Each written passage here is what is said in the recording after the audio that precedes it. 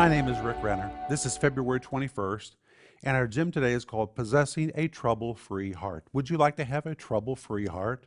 What is a trouble-free heart? Well, Jesus describes it in John 14, verse 27, when he says, "Let not your heart be troubled." Let's focus on that word troubled.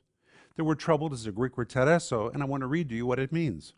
This word tereso means to shake. Have you ever felt shaken by something?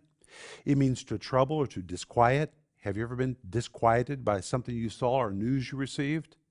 It means to be unsettled, perplexed, or to feel anxiety. It's a picture of someone feeling inwardly shaken, unsettled, confused, and torn up by something they've seen or something they've heard.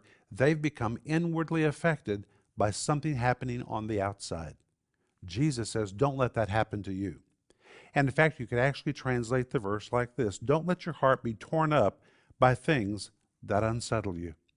Rather than be torn up by events around you, turn to the Lord, commit what's happening to Him, and He will give you a heart that is trouble-free. That's the promise of Scripture. And that's what I want you to think about today.